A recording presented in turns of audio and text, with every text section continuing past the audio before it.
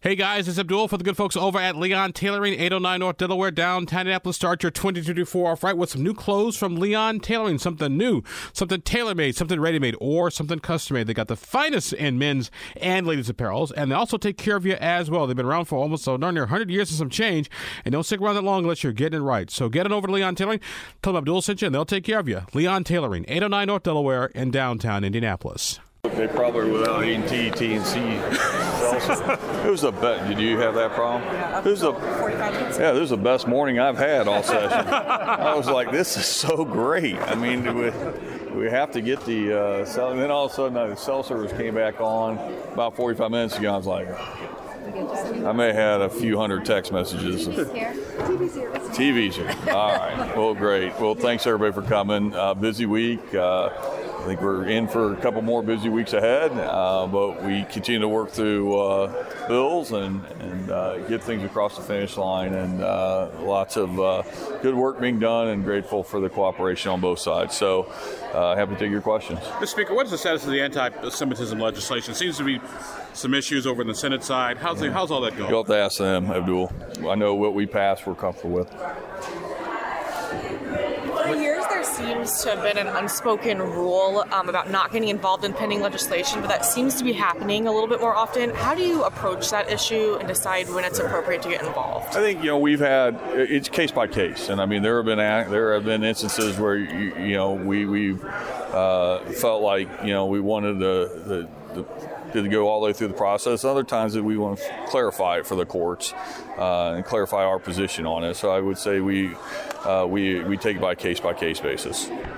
Any updates on thoughts on the FSSA situation, the shortfall? We continue to talk to more parents that are concerned about the cuts. I know House Democrats sent a letter to FSSA. They haven't heard back. Have you had any communication with them? With FSSA? Yeah, we've talked to FSSA, and we continue to talk to FSSA. There's proposed rules. Our costs having those conversations. I met with families yesterday on this issue. We all take it seriously. We want to find the right spot on all this, and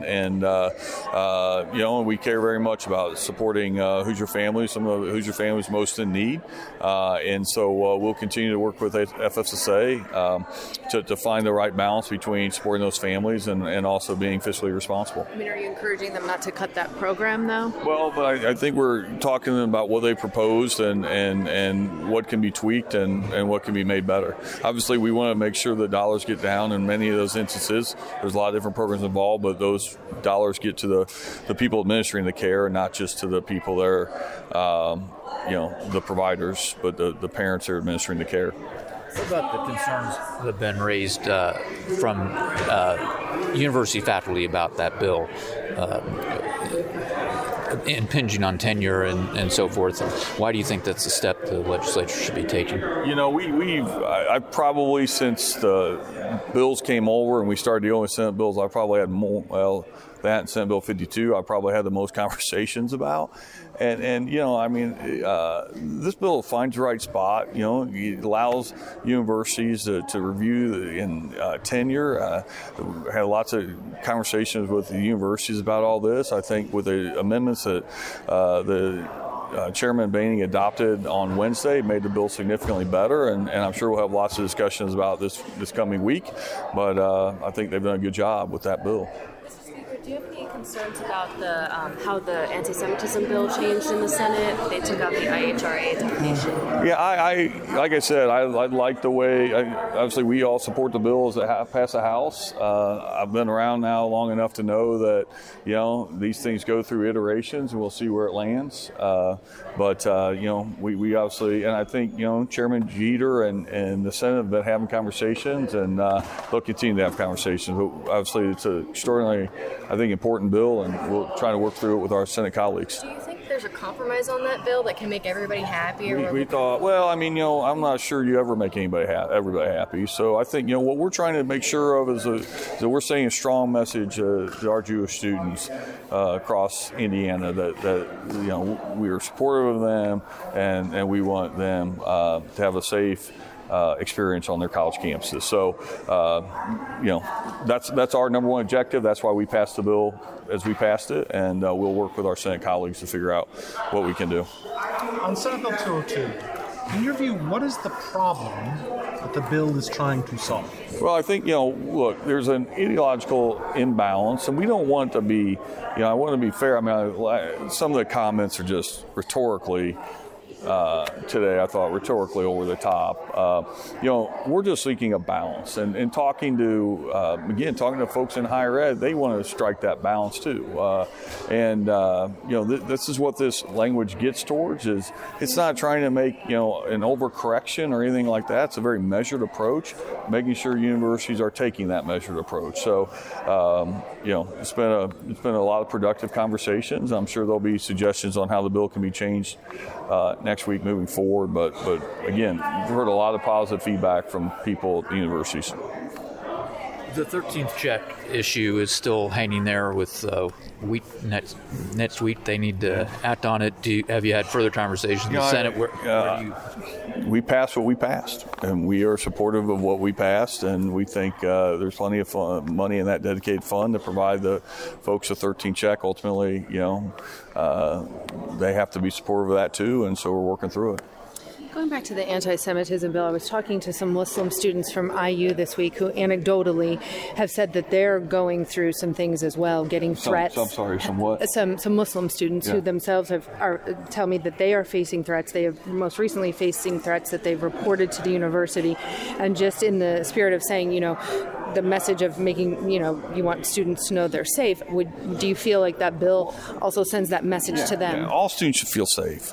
But look, since October 7th, we already had an anti-Semitism problem, but since October 7th, we literally have people calling for the extinction of Jews. So like, this isn't, there's no moral relevancy on this. This is about, in broad daylight. I mean, this is about ensuring no one, whether you're a Muslim student, a Jewish student, a Christian student, pick the type of student, should feel threatened.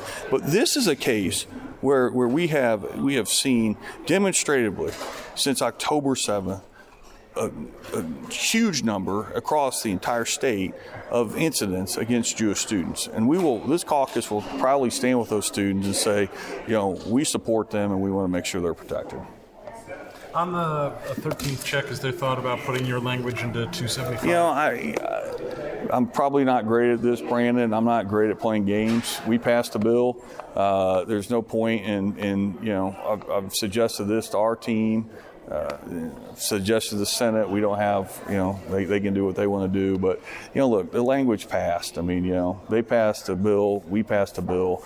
We feel good about where our bill is. I think the one thing is we're not gonna make changes to that program without delivering a immediate return for retirees. You've got time for one more question. Think you guys may get out here early? What's early? March 7th. It's good to have goals. Good to have goals. We can go till the 14th, and we'll see where we end up. I mean, everybody knows my impatience, so I would love to tell you for sure March 8th. That's, I think, what we've strived for. But look, some of this stuff just got to get worked out. We'll get worked out in the proper time. So I don't fly off somewhere on March 9th. So, all right. Thank you guys. Appreciate it. Good to see you guys. This podcast was produced and edited by Chris Spangle and Leaders and Legends, LLC. If you're interested in starting a podcast or taking yours to the next level, please contact us at leadersandlegends.net.